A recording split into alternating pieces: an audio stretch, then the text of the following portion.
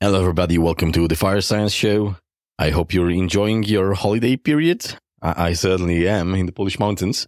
Last week, I had Kevin McGrattan to talk about the development of FDS, and that episode is just as I've expected, blowing up. People seem to be enjoying that. So, as promised in that episode, I have a part 2 for you, some sort of part 2. This episode, I gladly place in the experiments that have changed the fire science miniseries. I'm going to discuss with Kevin the World Trade Center fire investigation. We're going to jump into how NIST has approached this investigation, what had to be changed in FDS in order to allow for simulations on this massive scale, like no one ever did before. And what was the point of doing that? Like, where did it fit into the puzzle of figuring out what caused the collapse of Twin Towers in New York? So certainly a very interesting topic, both learning about the World Trade Center fire, that was probably one of the biggest fires in terms of political consequences of the world, probably the biggest in the 21st century so far. And I really find it astounding how fire science can be used to unravel cause of the events of such a big tragedy. So I'm not going to prolong this anymore. If you enjoyed the episode with Kevin last week, I'm sure you're going to enjoy this one as well. If you have not heard the episode last week, well, put it on your playlist just after this one because it is great as well. And let's jump straight into it. Welcome to the Fire Science Show. My name is Wojciech Większyński, and I will be your host.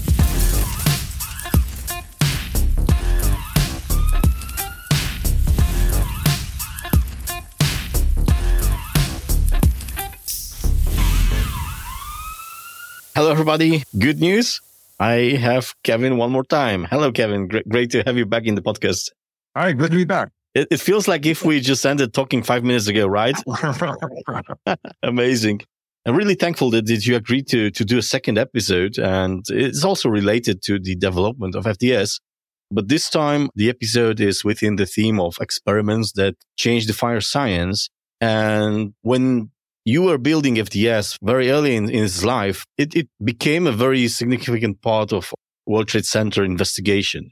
I guess everyone knows that, but 2001, 9/11 happened. At that point, that they were the biggest buildings in the world. Maybe not the tallest, but at some point they were. Yep. 2 big towers in New York were hit by airplanes, and consequence of that terrorist attack was large fires in both of them. And they both collapsed. And it was, for Americans, for the whole world, it was a tragedy. It had significant political and economical effects that I guess probably some branches still feel up to today. And, because it was important for US, there was a large, investigation in how it happened that these towers have collapsed. And NIST was the main party of that, right? In terms of fire. Right. Yeah. Can you give me like the background, like how NIST was given this important task? And Yeah. So we have in the United States a number of government organizations that investigate accidents. So, for example, there's the National Transportation Safety Board, and if we have an airplane crash, for example, they will investigate. And I think most countries have these kinds of organizations. But in the U.S., there really wasn't a single government entity that looked at building failures and collapses. Mm-hmm. So after 9/11, because we did have some experience looking at building accidents that had occurred in the previous decades, we were selected by an act of Congress to form this, the National Construction Safety Team, I think is what it was called.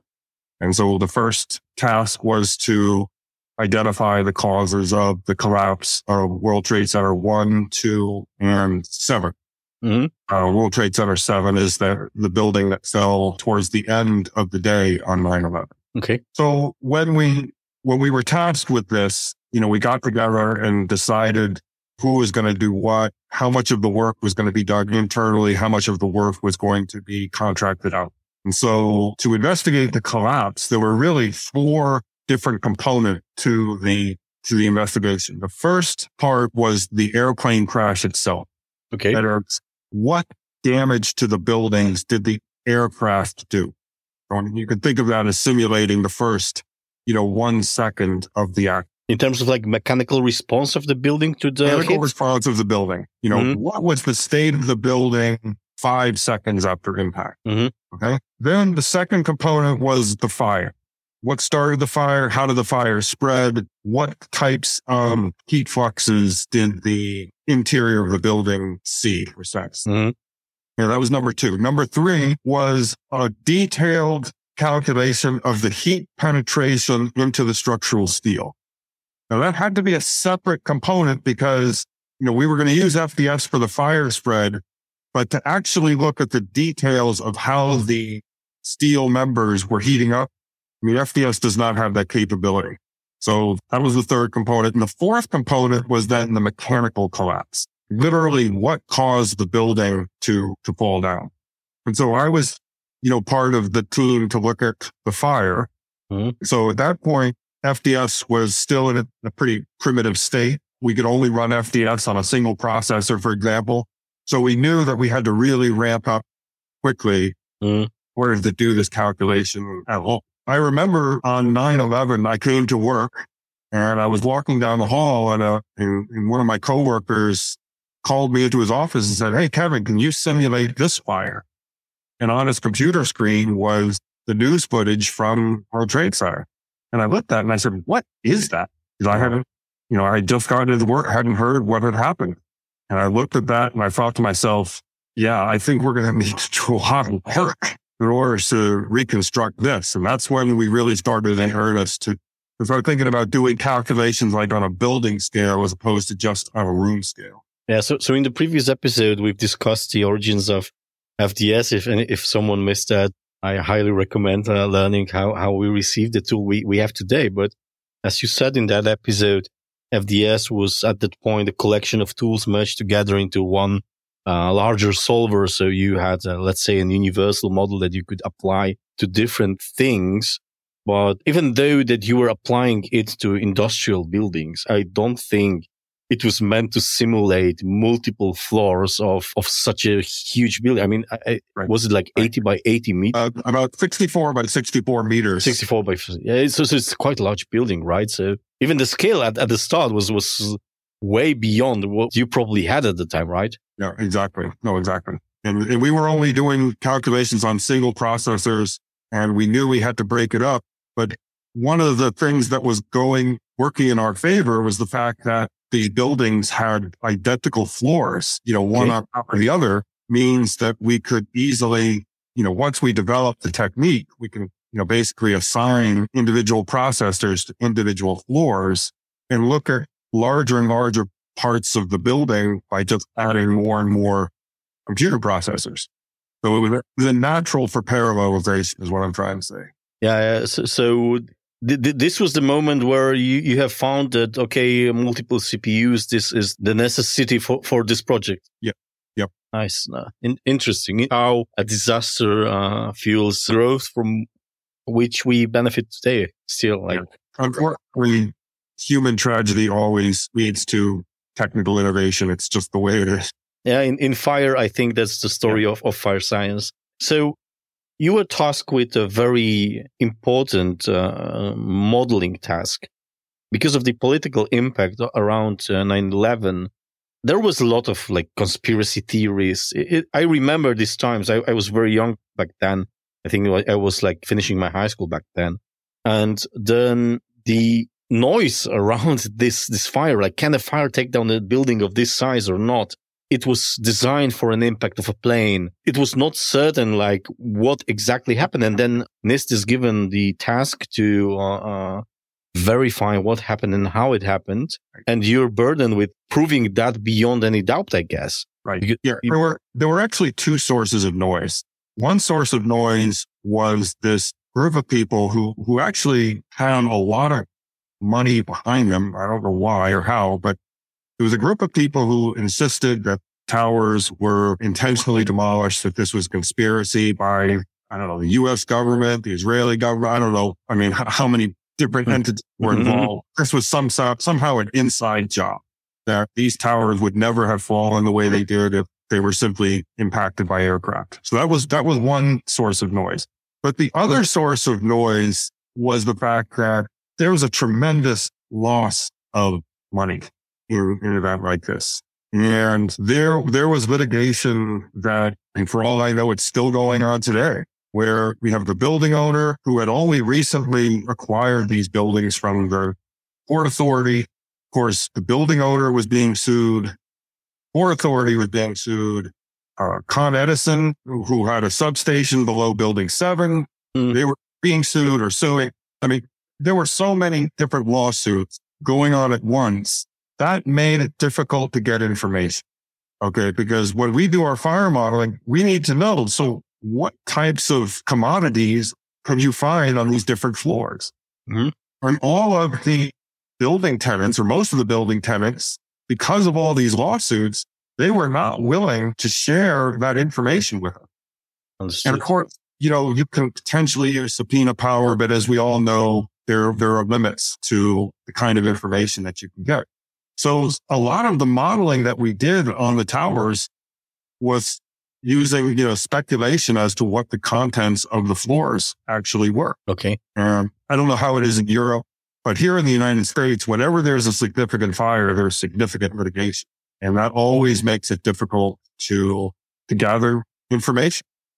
I was never a part of such a project, but we just had the Grenfell inquiry in the UK, which I guess the scale of that was most likely very, very similar. So I can imagine the complexities around that, and the fact that you're here not just doing science for science, but actually that's a real case which is in the courts.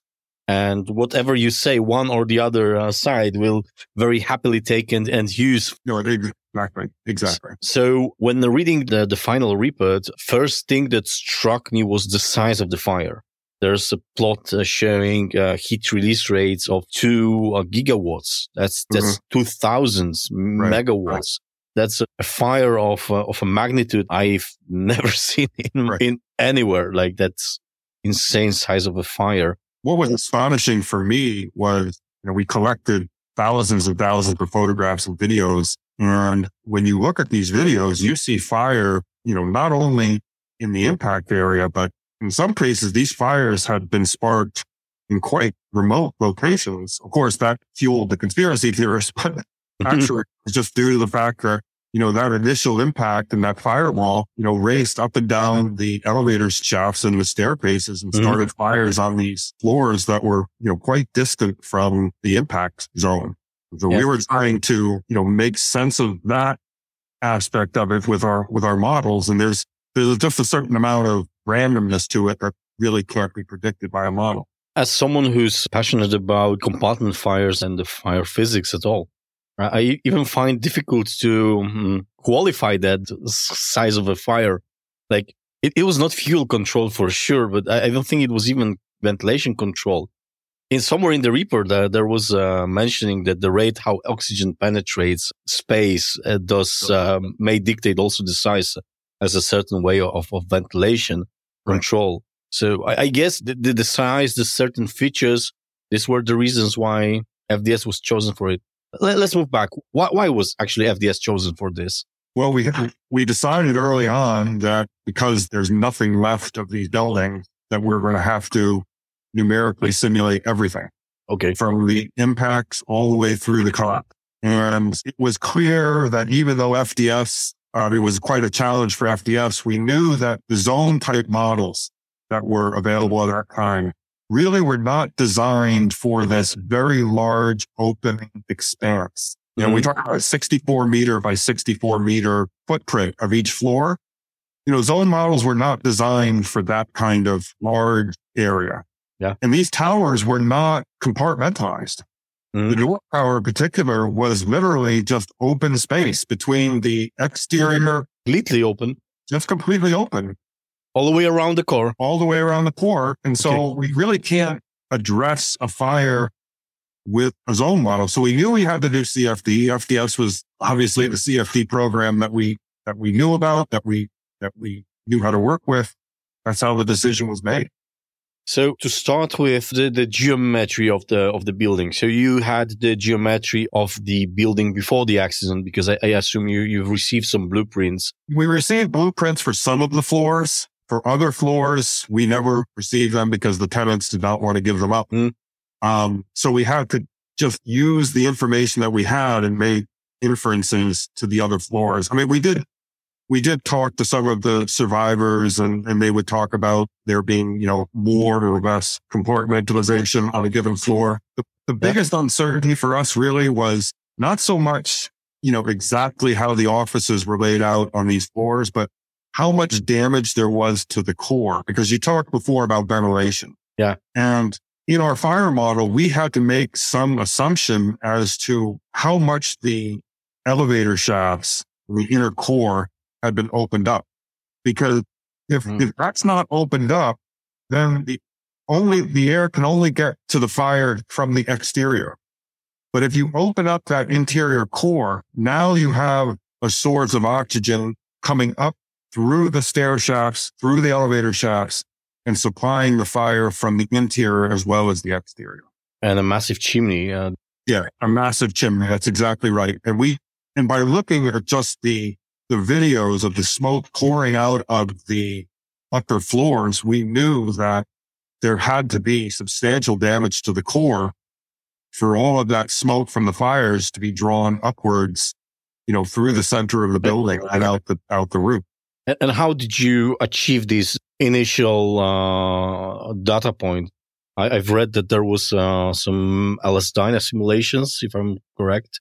Yeah, so the airplane impact was done with LS-DYNA. So they gave us some estimates as to what type of damage there was to the core. Mm-hmm. But we also then ran a bunch of FDS models. We didn't just run one calculation. We ran FDS over and over and over again. And each time we would vary the amount of damage to the interior. Okay. And with each one of these calculations, we would look at the results of the calculation, compare them with the actual video of the fire progression through and around the building. And we just made the assumption that the one that most closely matched the actual visual observation was the one that we chose as kind of our final end result, which we then passed on to the next team for them to do their analysis of the heat penetration and the mechanical collapse. So this wasn't like a pure prediction. Like we used the model to give us some sense of what the fire behavior would be, but we also looked at all of those videos and photographs to make sure that our model was predicting something close to reality. So you were working back, like what happened? Yes. And how did each simulation, how long did they take? Something on that order, yeah. Okay. Now the second thing about the plane crash. So the plane also left a significant amount of jet fuel in the buildings, right? Which triggered the initial fireball and the initial fire growth of the. I guess that is the peak at the very beginning of the simulation where it goes so high. So how did you know where was this fuel distribution? Also like a probabilistic approach. So that was also LS-DYNA. The impact analysis did make some predictions as to where the fuel went. We did an analysis of the firewall, and there was a very rough calculation that estimated how much fuel would have been consumed just by the firewall. Okay. And then there were also some assumptions about how much of the fuel poured down the elevator shaft. Because, there are eyewitness accounts of fires, up and down the elevator shaft, even in the lobby itself, which must have been the result of just that initial, burst of vaporized fuel. And so there was an estimate of like literally about half of the fuel was probably consumed within, seconds of impact. And then with the rest of the fuel, we just distributed it in our calculation, roughly where the impact analysis predicted it would be. The simulations weren't really all that sensitive to that. Mm-hmm. However we started the fire tended to progress based on the window breakage and the damage to the interior core. Those two things, really had the most impact on the calculation. And that makes sense, right? Because it's an oxygen limited fire. So if you just look to see where the oxygen is is entering the building, that gives you a sense of where the fire is going to be. And the windows were also your connection to reality because you had the footage and you could tell like when did they break, right? That's right. That's right. We had a whole team of people who went over those photographs and videos, and they were able to give me literally to the nearest 2 minutes the time that each window broke out. And that's over like 8 or 9 floors. It was an incredible amount of work. For 2 towers. For the 2 towers to literally label every single window with the breakage. That had a huge effect on the calculations because that's not something that could have easily predicted because, as you well know, predicting when a window is going to break is there's a lot of randomness to that. So in your final models of the towers, the window breakage would be dictated by the reality, or was it the outcome of the simulation itself? So the window breakage was input into the line. Input, okay. So we did not try to predict when the windows would break, but rather we input that into the model, and that then provided the oxygen supply to the fire. Okay. Now let's talk about the most important input, which is the fire growth itself. In the previous episode, we talked about the early days of FTS.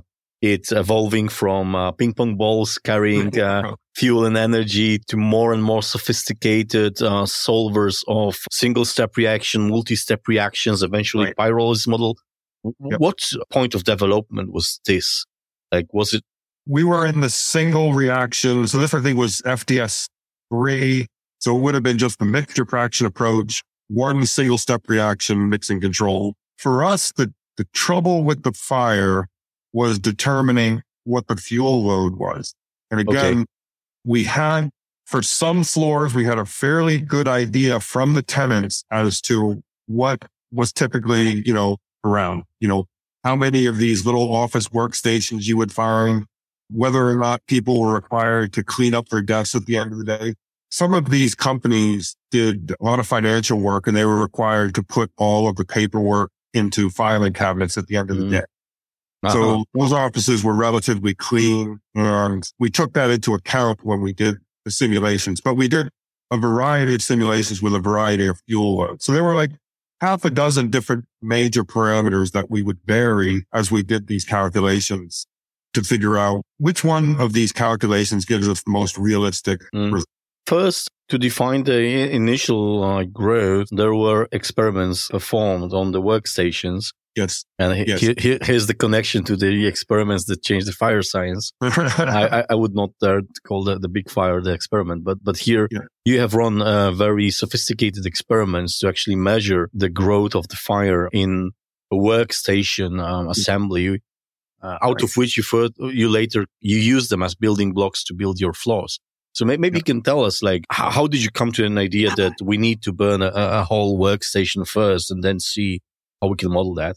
Well, we were concerned that if we just used a numerical model to predict the fire spread, that we may be way off. We didn't have a lot of confidence that we could outright predict the burning rate of one of these office workstations.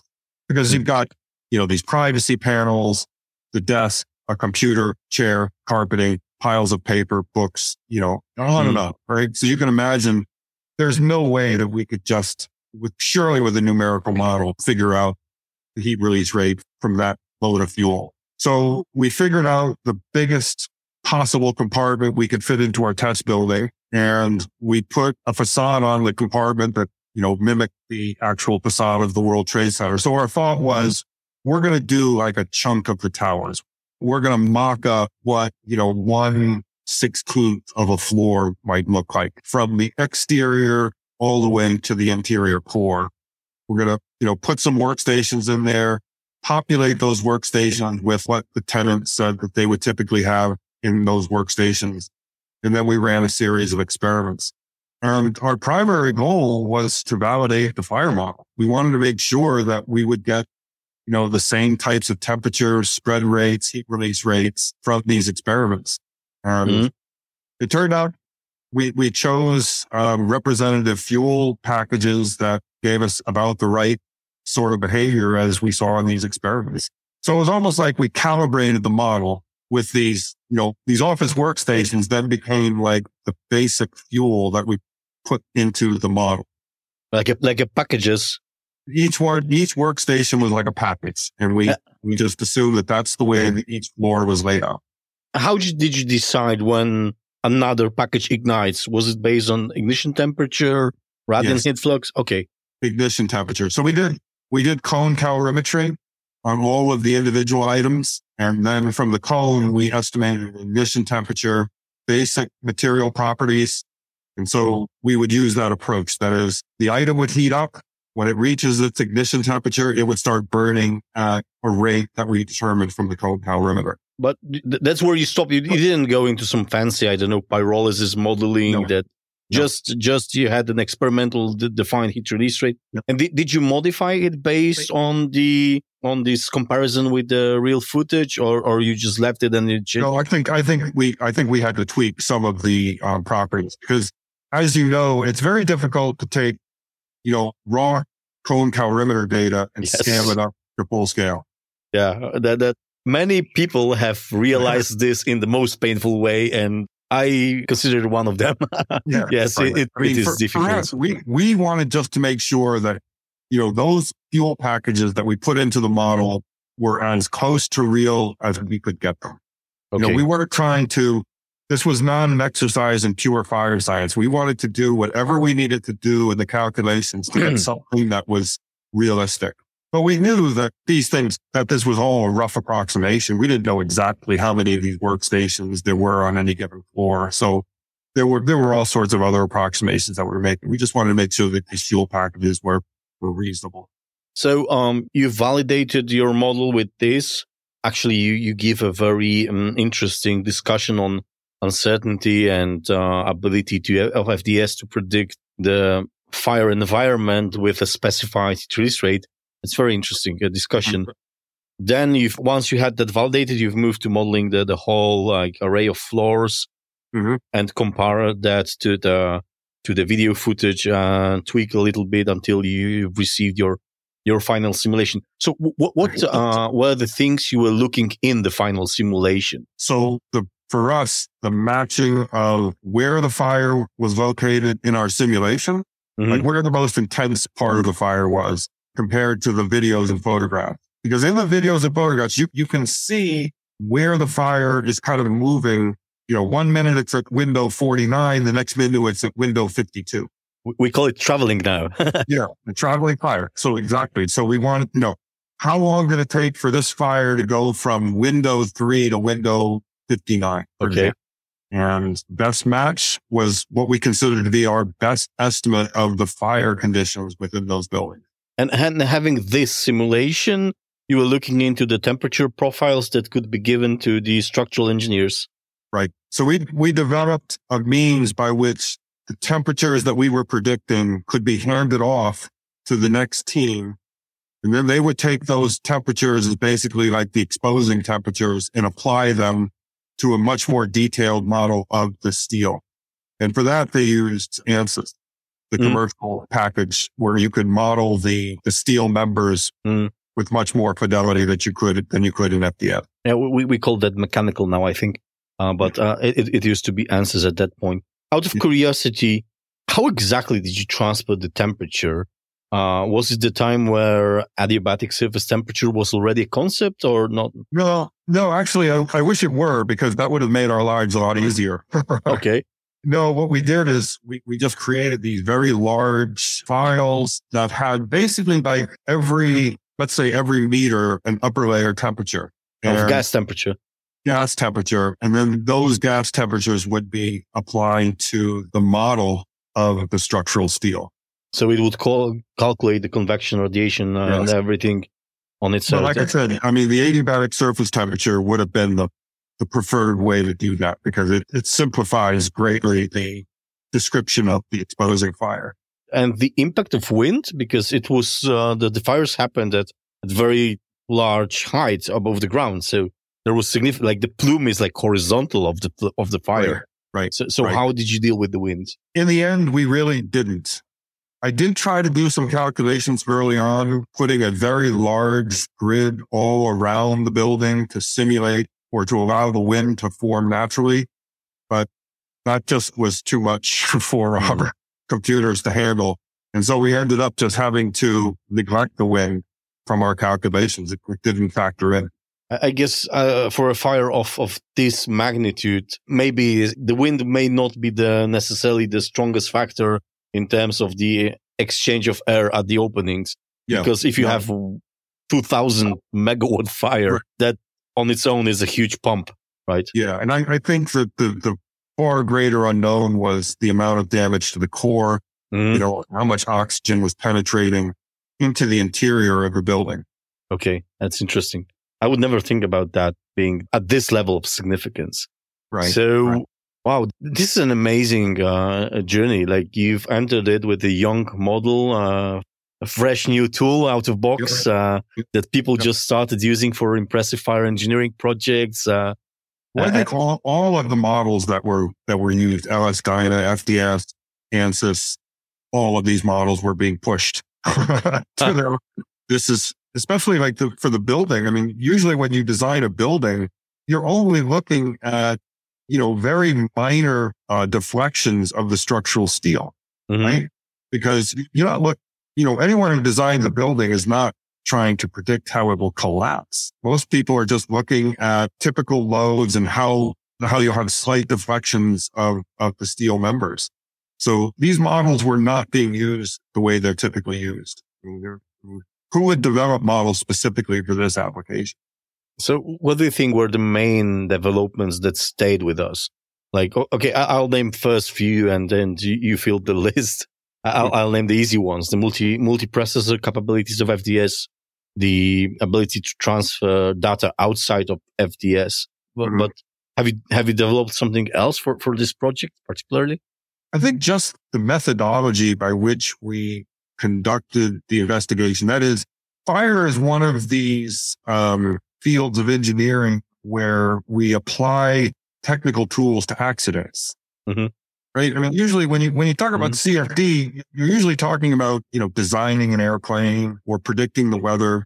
I mean, here we're using CFD as part of an investigation. And I think that was somewhat of a unique aspect to all this, that we're using this scientific technique as a means of investigating, this tragic event.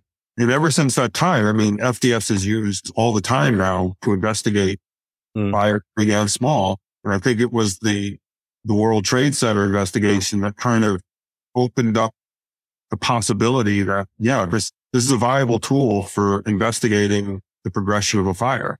And what was the response of the fire science and engineering community to this? Was it like enthusiastic that we have a tool that could predict how would the towers collapse? How it was received by the community? That's hard to say because everybody was involved in the litigation. So that was a topic you didn't talk at the banquets. Well, or it was like either you sort of believe the model or you didn't, depending on what side of the case you were on.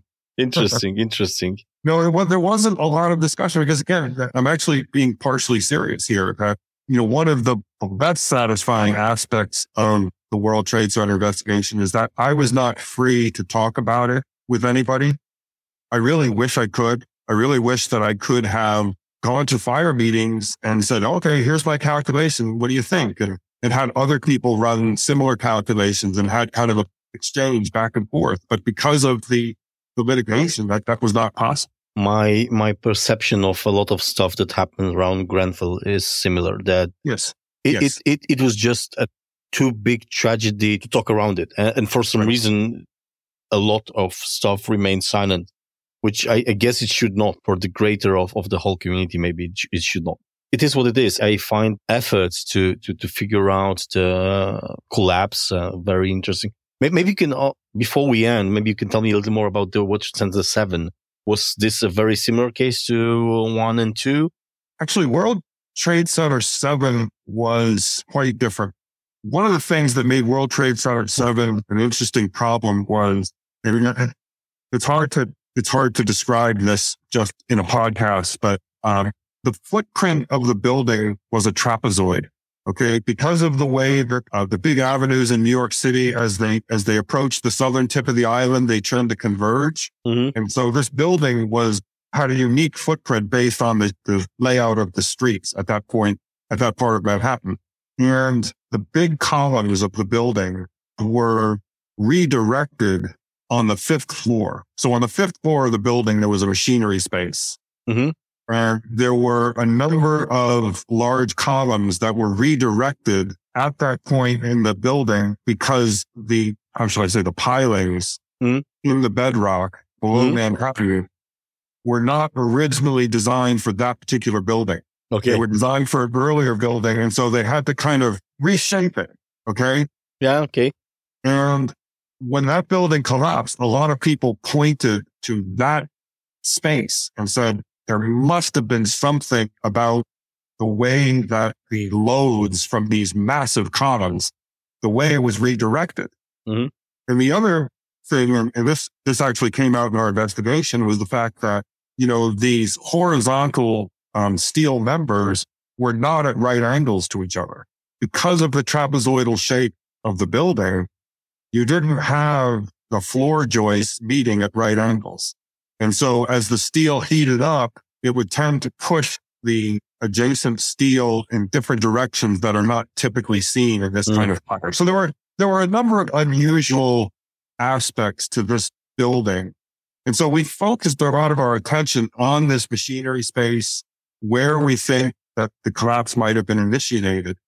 But the problem is because of the fact that the 2 towers had collapsed and the debris from those towers started fires in this building 7, we didn't have nearly as good a photographic record of the fire progression in that building.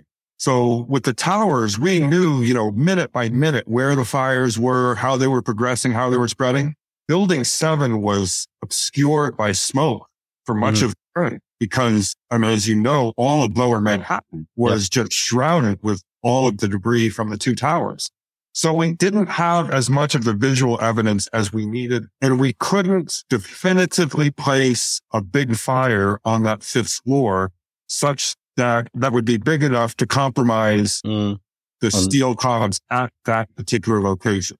Now, there was speculation by various people who were doing various investigations, as part of the different litigation that was where the smoking gun was. And it all came down to, who was responsible for that collapse, whether it was the building owner, whether it was the Port Authority, whether it was the power company that owned, the lower part of the building. So that was a big part of the problem, is that we couldn't communicate with our colleagues and exchange notes. And there was another problem, and that is a lot of the conspiracy theory focused on Building 7. Okay. Because it was believed that decisions that were made during the day pointed to the fact that someone must have planted explosives in there, and on and on and on. And so that was also a big distraction for us to get information and reconstruct what actually happened. Okay. For the very final question, have you ever considered repeating that study or revisiting that with the newer FTS? No, that sounds like a good thing for a graduate student. Or a PhD student. Okay. Believe it or not, no, I've never gone back to it. I still have all the input files. I think they're from FTS4. It would be a tremendous amount of work to kind of bring those files up to speed. And no, I've never had the heart to go back. I was just curious. Like, I assume if today you got the same job to do with the current stage of FTS, there would be so much more you could play with, and then just having the increased resolution and being able to do these with 200 computers as opposed to 16 that we used at that time. I could run these calculations faster. We could look at more variables. Yeah, we could probably do the analysis in much less time than we did back then. Yeah, probably you could also go for some sort of pyrolysis or model for the fuel. Interesting how it would be done today. Maybe right. if there's a crazy student in the audience, please come up and there's a job to be done. Yeah, you will be famous.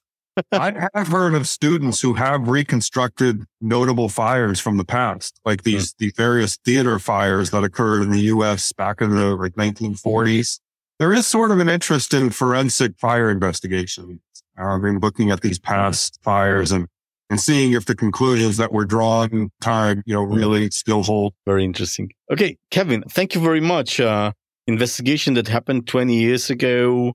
that required significant amount of research and development for tools that we use today. I clearly call that something that changed fire science for sure. It was definitely an interesting time to be living. Thank you very much for coming once again. And I guess Happy New Year. This is going to air just before the New Year. So Happy New Year to everyone. Okay. Happy New Year. And that's it. Thank you, Kevin, for 2 great episodes of the Fire Science Show. I have really enjoyed learning about the FDS and its capabilities and how the software was used in the World Trade Center investigation. I don't think I'll go into a very deep summary of this episode. I'm still with my parents at holiday, so probably should get going back to the family. I just wanted to take this opportunity to wish you all the best for the next year, 2023. It is looking amazing for the podcast. It's looking really good for me. I hope it will bring us some good times. I hope it will bring us some relief from the stuff happening around. There is still war going over a border not very far from where I am, and that's still depressing a bit. But I hope there's a nice light in the end of this tunnel, and we will finally have peace for Ukraine. We will have some good economic perspectives, end of recession maybe. I'm really hoping that this will eventually come. I wish it comes in 2023, hopefully early in the 2023. And so far, all the best for the new year.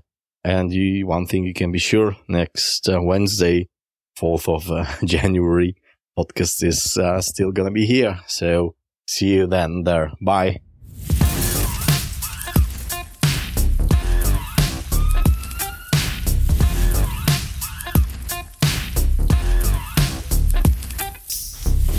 This was the Fire Science Show. Thank you for listening and see you soon.